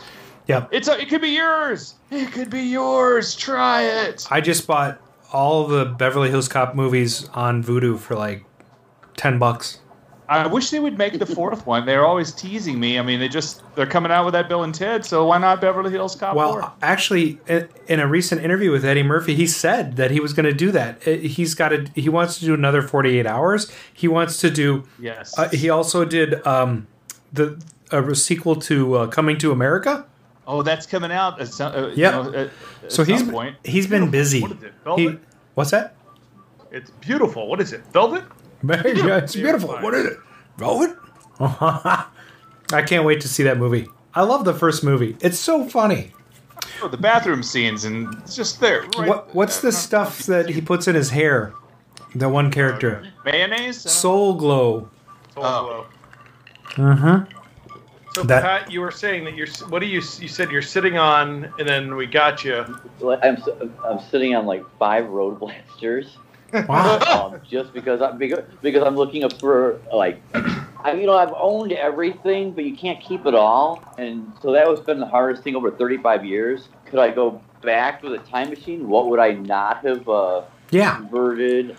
Yeah, I know I'm the guy that had to convert games, or just sold off, traded off, and luckily for me, a few of them, people kept in touch with me, homeowners, and I was able to buy them back out of basements, thank God. But so I've got like 5 of these Road Blasters that I've been waiting to convert to, like Indiana Jones. I'm not a big Marble Madness fan, but I know people are into that a lot. Yeah. So I'm also looking for what's that other crazy game? And there's just a few crazy games that were quirky on that. A lot of those Road Blaster kits should be out there, because Atari, when they closed out everything, they would sell you a Road Blasters machine kit and a Road Blaster or a Road Runner machine. So, and then the operator would automatically convert it to Road Blaster. So there's got to be a bunch of these Road Runner boards out there, but they're probably sitting in the same pile with those bottom coin vault doors for those Kato cabinets that come off. Yeah. Well, I got my Marble Madness. I'm sorry. Go ahead, Brian. I'll tell you, if you do find the other parts and you need one, I may have an extra Atari analog. Stick around. I'm looking for one that to run or Escape from the Planet of Robot Monsters. I bought 2 a little while ago and was like, thought I was doing the right thing, and then realized after I made Roadrunner, I did not need the second. But I can't bring myself to get rid of it quite yet because they're so hard to find. Yep. But are you going to bring that with you to Colorado just in case you change your mind? Yeah, just like hold on to it. Just put it in your suitcase. My precious. What are you going to drive? Are you going to drive over there like in a Corolla or something, or what's the? My little hatchback's going out there. I can't fit any games in it. That's not by accident. Can't believe it. You know you're going to be buying games when you're in Colorado. There's no way. And by the way, I want my Jungle Hunt before you go to Colorado. Oh man, just give him the key to the warehouse. Oh my gosh! Here, it's in the trailer. Here, hang on a second. Let me do this right. I'm gonna bring it down to Mankato. I want my $2. Put it on a road in. That's kind of what this feels like this week. Yeah. Well, you know what? I know you, and you get busy. So if I don't nag, it won't be on the front of your mind. No, it's sitting right in the front of the shop. We need to get rid of stuff. Actually, I thought you said it was on the truck. First, you said it was on the truck. Now it's not on the truck. Now it's in the now it's in the warehouse. But if it was on the trailer, but now it's not in the trailer. It was in the warehouse. I don't own it. I want my $2. I want my $2. I'm gonna grab something. I will be back in a second, but I do want to share something tonight. You keep talking. I'll be right back. Is it a venereal disease? All right, this is doctor. They don't have that. Well, let's ask a COVID question. Talking about diseases. Yes. So, COVID-19. We've actually done a whole. The reason why we're doing this show every week is because of COVID, and hopefully next year we can go back to doing this every other week. But I've been having fun doing it. I don't know about my co-host. We had 32 episodes in 1 year. I know. We're like cranking them out. At this point, we're going to overtake Arcade Hangouts. Yeah. So, but my question is, we've been interviewing all these arcades that have been struggling with having shutdowns and their governors doing different things. So how have you handled the COVID crisis with your arcade? Well, for the first 2 weeks, I pretty much sat on my ass and watched bad TV and probably had some good cocktails. What did you watch? Because I had never been off. I've been working since I was a kid when I started into this business. And I'm like, I'm watching bad copies of Dragnet from the 60s. Yes! Oh, love it. But it's cool. It's like some of that stuff I'd never seen as a kid, even in rerun. So it was fun, but you can only watch so much binge watching of bad TV. And right. Then I started talking. Yeah. Magnum PI, Rockford Files. Right. But only I could. And after that, once they knew we were going to be closed down here in this area through April, I sat down and I thought about, like, what could I do, if, in the next month. And I went to my business partner, which I thought was going to really turn me down. I was nuts. But I'm like, we're making no money. Even all our outside locations are closed down. We're making no money. Hey, can I go spend a lot of money and, rebrand the arcade? And he said yes. And not only did he support my dream, he actually got in and hands-on with me and did so much of the. Glenn's always a good background person doing things, and that was our first goal, is to get the arcade cleaned up. And not that it was dirty, but certain things need to be done. Yeah. It's hard to do when you're open. A refresh. So we took, and then I realized, wow, I should have, as I was doing this the first month, I'm like, wow, I should have bought stock in Menards. Because Menards was more crowded than it normally was. I know. It's great. Everybody. I went to. But as we were getting closer to looking at opening, and what I thought would take me 6 weeks ended up taking me 12 weeks. And I guess that's kind of like buying a game. I go to buy one and somehow I get 20. Yeah. Then I kept on adding. Anyone that works with me knows that I say, here's what I'm starting with, and then I add things to it as I go along. And my employees, it's usually their goal of who can figure out what I'm adding to it before Glenn gets to know about it. But as we were getting finished, Glenn and I really researched, like, what can we do to be the most responsible? It doesn't matter what our government says. Well, I mean, that does matter, but what CBC? We actually researched it, and we actually are using a chemical on all our hard surfaces. There's a bonding chemical that a lot of the FECs are using. It's called Biocide 100.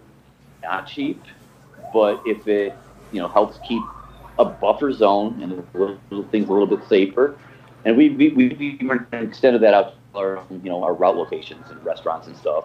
Other than that, I had to stand firm on the whole mask policy because I've had people call me up and on the phone, they're like yelling at me, complaining about it. I'm like, I didn't put this up for debate anywhere. I'm just telling you, just like, no tobacco chewing or hitting my machines. Yeah. Here for now, these are the rules that we're putting in place. Right. And, no shirt, no shoes, no masks, no fucking service. Exactly. Well, I wanted to tell that guy that, Yeah. And most people, once we got open, it was a little slow starting, but my community has been very supportive. They were all waiting, and a lot of people kept in communication with me, customer-wise.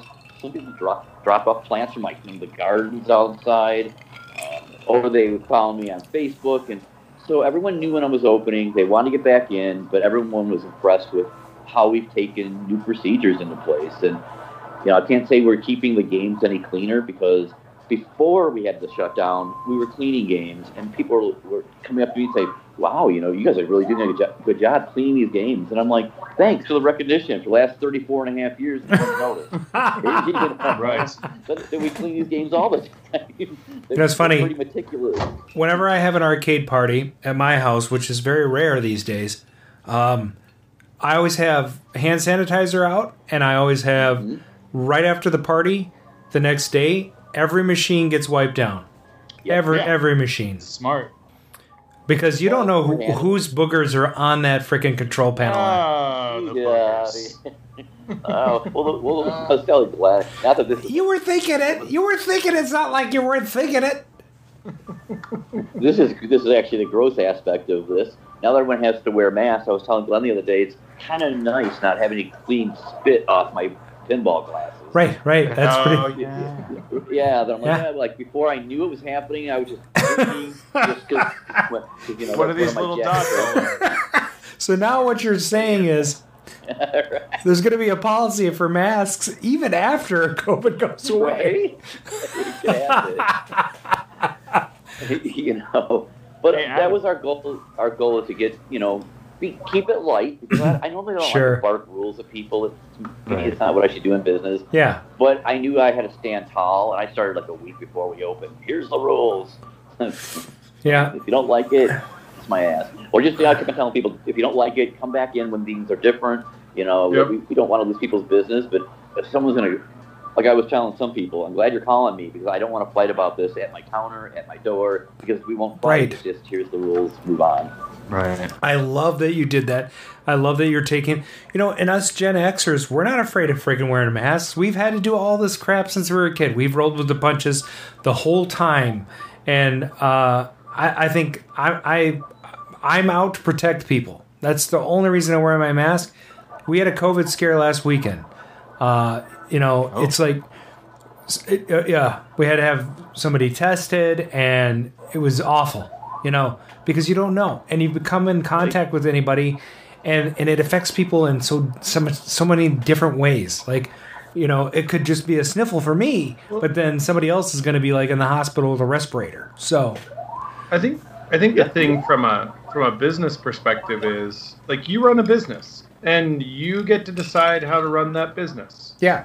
And there's certain restrictions the government has, and you have to fall within those. And they say, but if you want to be better than the government, like, nobody wants to go to a restaurant that meets the minimum standards. Like, you yeah, right. You have like 3 pieces of rat pieces in every leg, but I mean, like, seriously, we got a D+, so you can come and eat here. That's better, right? And like, some people may agree or disagree on what's better. Like, if your meat is incredibly clean, I don't care. I'm vegetarian. I don't eat the meat. My meat is very clean. I don't care if the steakhouse has great steak. But I think that's up for everybody to decide. And for some reason, this issue has become so charged politically, whereas like you're just doing what you think is best for your customers. Right. Yep. Like, that's it. And like, why? Like, if you don't like it, come back later. If you like it, great. I mean, and I don't know why people argue about this. Like, it's your business. And I think that's wonderful that you've said, like, I respect you, but come back later. You know, if this bothers you, and thank you for calling. I mean, that thank you for calling because I don't want to argue here. That's amazing. Like, really a lot of credit to you for that. Thanks. And, well, the thing is, I come from a background of nurses, oddly enough, that my mom is a nurse. Glenn's actually a part-time nurse. That I always spray down everything every year just to combat the flu, to keep every kid, every parent from whatever. But I have to keep everything clean to keep a good barrier against me and the public. Because if I get sick, who's going to run this counter? Who's going to run the arcade? So I've always been doing it. But well, Brian's an actual doctor, and I'm a doctor on TV. I've heard that. I was pre-med, but then I became a programmer. Good move. True story. True move. story. Was it? I don't know anymore. I was an English major. I was also an English major and pre-med, so what a weirdo. You're very nerdy. Pat mentioned conversions and kind of cringed, but I thought I would bring out, we found a fun, crazy conversion board. What is that? Well, let's go. We should have had this should have been the contest today. Oh, yeah, we could do that next. How about we do that next week? We'll pick a board and people have to identify it. So here's a picture, and I'll give people a few clues. Look at this section here. Yeah. These are DACs. They're so you have DACs, digital audio pots. Okay. I have freaking no clue. Is it a Galaga machine? No, this is a Meteor. Oh, interesting. It's a vector clone by Omnivision of asteroids. Awesome. Does it work? Is it in color? I don't have 80-pin edge connectors. Oh, that is insane. That is unbelievable. I didn't even look at that. So I will be buying one, and we will be testing this. But it's funny. You can see there's a hunter. Had a few help over the years. Yeah. That's funny. Oh yeah, that's default. The edge connector on this one is an 86 pin. Yeah, and it's funny because if you look at it from here over, like from pin 32 to like 50, no joke, nothing. There's no connections on either side. So is it somebody bought a bunch of? That's funny. Yeah. You could just cut them off. Yeah. Huh. Interesting. But anyways, I thought that would be fun. You mentioned conversions, and I know people cringe at it, but like it's kind of fun when you find something neat. That's a weird like knockoff or whatever. Okay, I have a question on that note. Do you Nate? Give me some of the more odd titles that exist in Star Worlds today. Well, I wasn't supposed to be spending money. I was supposed to be actually selling games to pay bills, and somehow we bought a few games anyway. But I just had to make sure they were games that Glenn liked. That's the way I got. I had no issues. That we both have been looking for the Rockola game Eyes. Oh. And you don't see it that often, especially in good condition. It shows up in the middle of a pandemic. So I'm like, all right, I'm trying to like trade this guy some stuff, some money. And like, we ended up getting that. That's a pretty rare game here at Star Wars right now. My Cabaret-tron. That's fun. Like them, some people don't. Oh, very nice. Well, I'm a Cabaret collector. Nice. But I still operate a lot of them because, man, you can fit those into when you pack a location. I enjoy the Cabarets here in the back of my office. Those are so cool. There are at least 7 Cabarets here in Star Wars, or I wouldn't be able to have that many games. Hey, what are the other rare? Speaking, the Exidy Sidetrack, I found that right before our anniversary party on the 35th anniversary, and that's a pretty hard game to come by. And I used to have one that I now only have the parts of. So to find this one was an amazing. Where we found it was crazy too, but actually a fellow operator found that game, went and picked it up, was chased through a mobile home park by ravaged dogs. What? And that'd be my friend Dean Wenzel from Oklahoma. That he got out. He's like, "Pat, I have your damn game." And that's not what he said. He said, "Mate," he goes, "You know we're good friends when I do that for you." And then I had it shipped here, so that was a pretty cool game to find too. Now, Sidetrack is interesting too because if you remember the ColecoVision, they used to license different games than everybody else because they came late to the game, so to speak. No pun intended, but they did not have. They had some of the best game titles. Though. They did, but and here's the problem. So like one of the things they did is on the box they had all these games that were going to be launch titles, and one of them was going to be Sidetrack, but Sidetrack didn't ever come out. Now here's the thing. Now. Right. Yes, in the homebrew community, somebody made the game, and it's fantastic. It is. Awesome. It's one of the great ports that a homebrew person. I know it is so cool. I'm glad you know about that. That's so cool. All right, so we're nearing 9:00. We need to give people one more chance to go to arcaderadio.com/contest or on the mobile app, hit the menu button on arcaderadio.com and enter to win a Chevy Nova.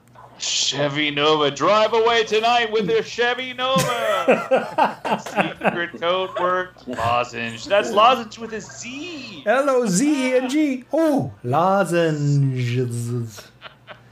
Yes, watch the film Beverly Hills Cop. Nobody likes that Chevy Nova, especially the blonde woman.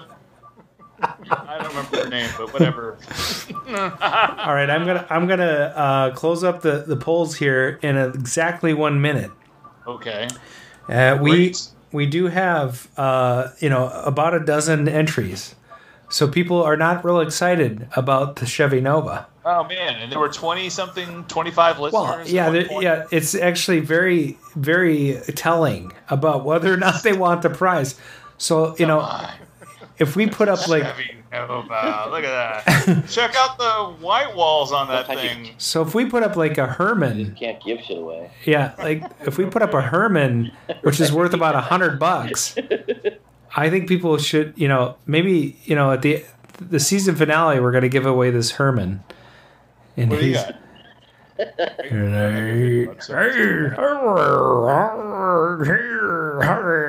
Anyway, Billy Seven made this. They're a limited run, and the Frankenstein guys. A Mold-A-Rama Herman Munster. They go for about $100. Ooh. Because Incredible. This is like the tallest Mold-A-Rama you can get. My collection doesn't have one of those. Let's measure him right now, just so you can see. Okay. Oh wait, you have a Mold-A-Rama collection, Patrick? Oh, yeah. I mean, I have a million collections of things, but yeah. Yes. Forensic Travel send me Mold-A-Ramas, or they come to the arcade and trade them for tokens. No, just kidding. They just give them to me, and my collection keeps on growing and growing. But in this whole area, they were at all our zoos and everything. The machines that, smell like crap. The wax would be oozing out. You had to go get your money back. But they were the coolest machines, and it's awesome that they're still being maintained. And I finally just got the train, which I guess I have the train in red, which is hard to find. Very cool. Yeah. We also have this guy that might end up being on one of the contests. That monkey. That is a Brontosaurus. Oh no! I was looking at what Brian's holding up. Oh yeah, I'm holding my monkey. That's what she said. You guys, a couple of weeks ago, you guys had like 3 dinosaurs, and I'm like, damn it! Yeah. I don't have any of those. Well, I'll tell you, Pat, if you need, we have the Mold-A-Rama hookup here. Yes. Now, Brian, don't be over. Don't owned Mold-A-Rama inventory, I believe. But don't be over promising because he sometimes he doesn't have the molds. He just does limited runs. But if he knows people are loving it, he always runs an extra piece for people. Yeah. You can't necessarily order something. What? Oh, what's this guy? Well, there you go. Is that a Jar Jar Binks? Hold him closer. No, it's Goofy. It's Goofy. It's Goofy. Oh my God, that is amazing. So cool. I want a Goofy. Goofy's my favorite. That's great. My favorite, I just got is like the Ostermeyer Wienermobile. I think my friend Brent from Indiana came in with one of those. Like, I need to be adding more to my collections, but that's another great thing about Star Wars. You were talking to me earlier before I think we started the podcast, and you were talking about the vibe of Star Wars, that it has, we have all the collectibles hanging up. I started that, but then people keep on bringing more and more stuff to us, especially college kids here in the area. When they graduate, they give me all their Pac-Man stuff or Mario Brothers stuff, and I didn't want them to be giving the stuff away. But most of them would be like, hey, I'm moving back to my parents' basement. I'm like, I'm sure they're happy to hear that. After they paid for your education. But I learned that they like leaving a part of them, themselves here at the arcade. And man, when they come back as alumni, they stop here at the arcade before they even get to NIU. And so I realized the collection is being able to share it and then people to add to it has just been amazing as a community as we've grown. And yes, there's stuff on the ceiling. I try to keep that down to a minimum because there's no space left on the walls. We have a caller question, one of our listeners, and he's asked it 3 times, so I'm going to go ahead and put this out there. Cool. Does Star World have an exterminator? We do not. Yeah. What a surprise! I've only played that game once in a Boardwalk arcade in Wisconsin Dells years ago. And what did you think of that game? Oh, I didn't play it but once. Right. And, Are you back? But it's funny because those games are now like $8,000. So who's having the last laugh? Not me. Yeah, apparently. But you're not going to make that any money off that game in your arcade. Okay, here we go. It is past 9 o'clock. It is 9:04. We are going to do the drawing right now. Okay. Yeah. Okay. And so I've got a dozen names in the hopper. We're going to see what happens. All right? I am ready to start filling this out. Okay, here we go. Ding, ding, ding. All right. Is that the sound of the computer? That is the sound of the computer. All right, now everybody, on the count of 3, we're going to do 3, 2, 1, stop. All right? I guess it's 3, 1, 2, 3. Okay, everybody, now. 3, 2, 1. Stop. Okay, tonight's winner, Nitropolis. Oh! All right. I was hoping it was Glenn Thomas from Star Wars Arcade that's been watching from The Office. That was funny. That was really funny. Tonight, the top 3 were Nitropolis Mike Page and SDTM Glenn was third. He almost won. And in the bottom 3, we had Mr. Peabody, Joe Drosen, and CW Graham. So thanks for playing. That was your drawing for tonight. Let's finish up. Any more questions in the hopper? You gotta. Go ahead. You have one. I don't have a fully formulated question. Well, I was just gonna say, we like to people who are running arcades and doing things who have stuff out on location. Is there anything that you're looking for? Because we get a little bit of a fan base here. Yes. And somebody might say, "Hey, I've got that, and I need to get rid of it." It's funny because most people in this fan base probably have heard from me or have my wish list. I am looking for a food fight that's not like $5,000. Yeah. It's crazy. I had 3 of those at one time. I had no idea it'd be a game that I needed in 2020. I'm always looking for anything weird. I'm looking for any of the Rockola games other than Nibbler because I have one. And I'm looking for Pioneer. And Eyes. You now have an Eyes. I now have the Eyes. I'm trying to build that. A Jump Bug is one I'm still looking for. But a lot of the high-end stuff. Well, I used to be looking for a root beer tapper. We actually found one. And it's amazing to even find. It's hard to find a tapper reasonably priced, much less a root beer tapper. Right. It's funny, everybody's after tapper, but root beer tapper, I see less of those.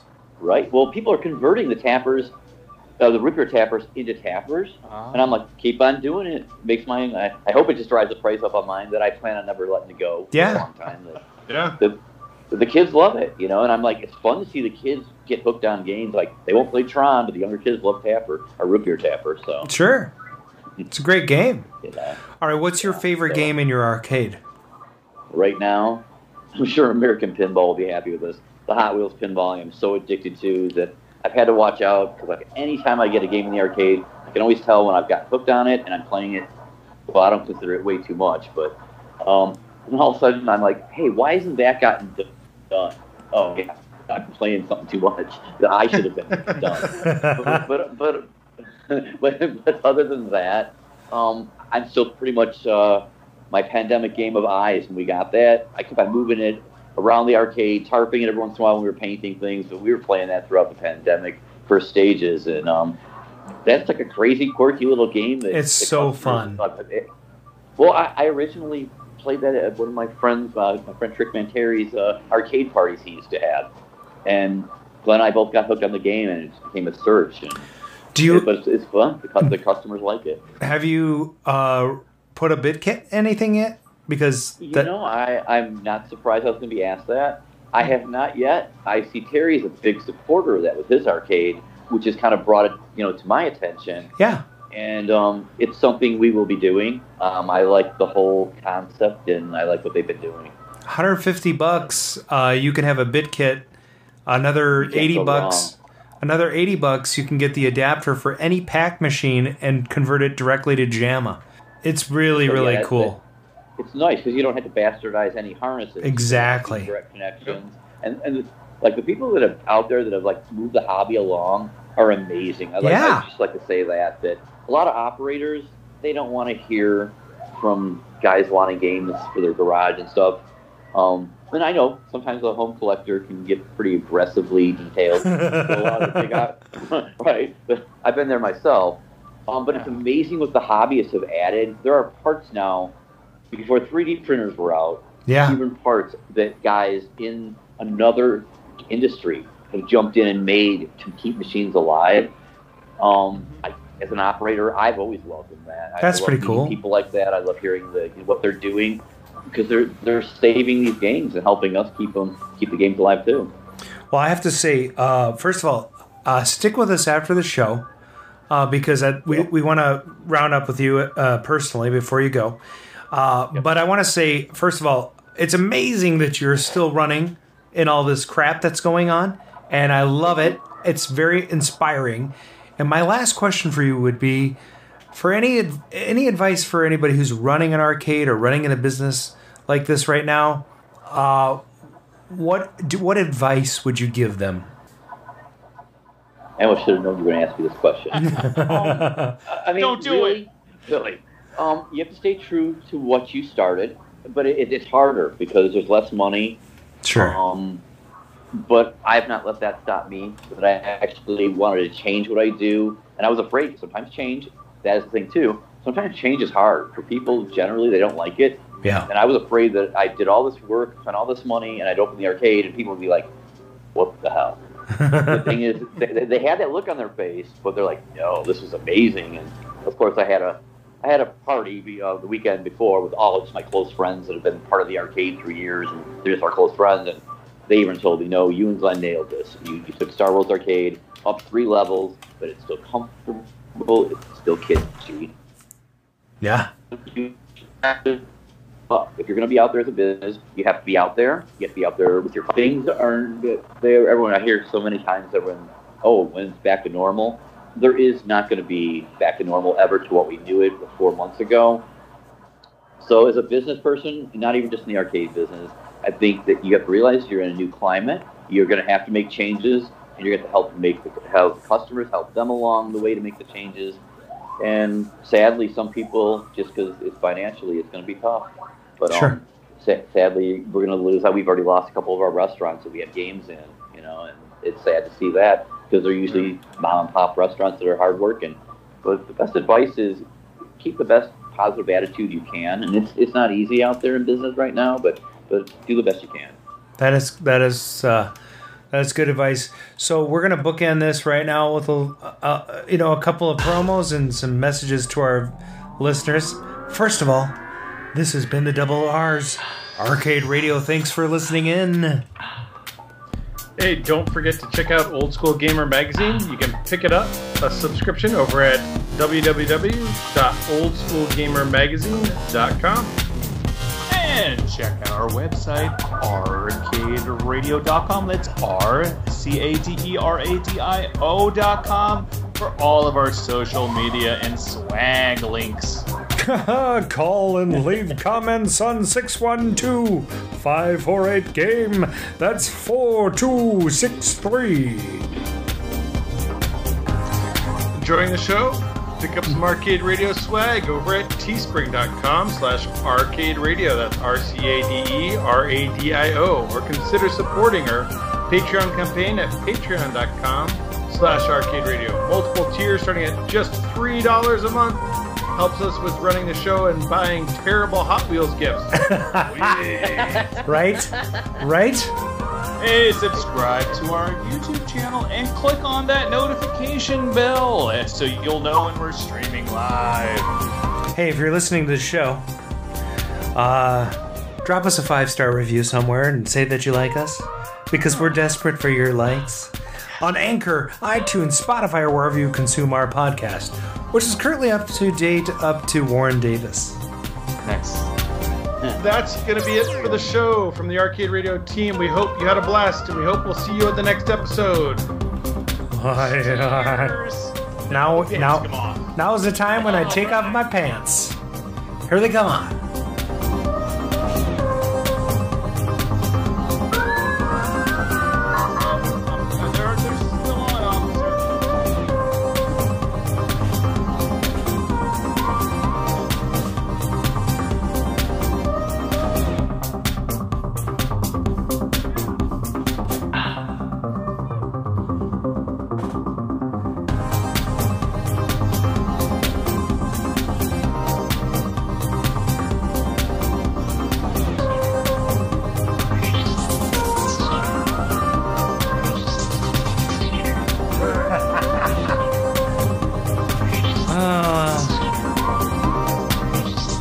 I remember when I was in my 30s and I could dance all night long. Now, I can barely dance in an office in my chair.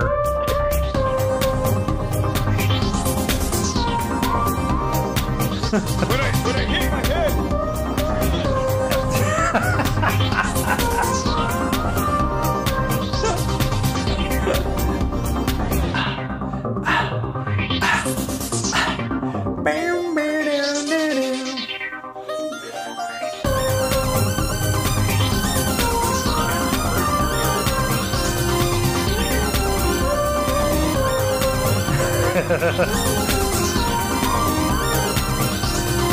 Mark needs a pipe.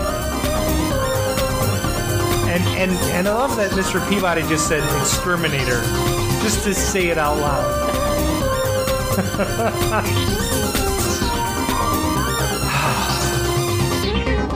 I'm gonna let this go to the end this time because I think it's super fun.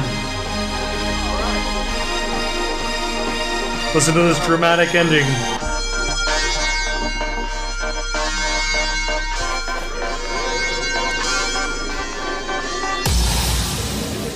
Ah. Is that it?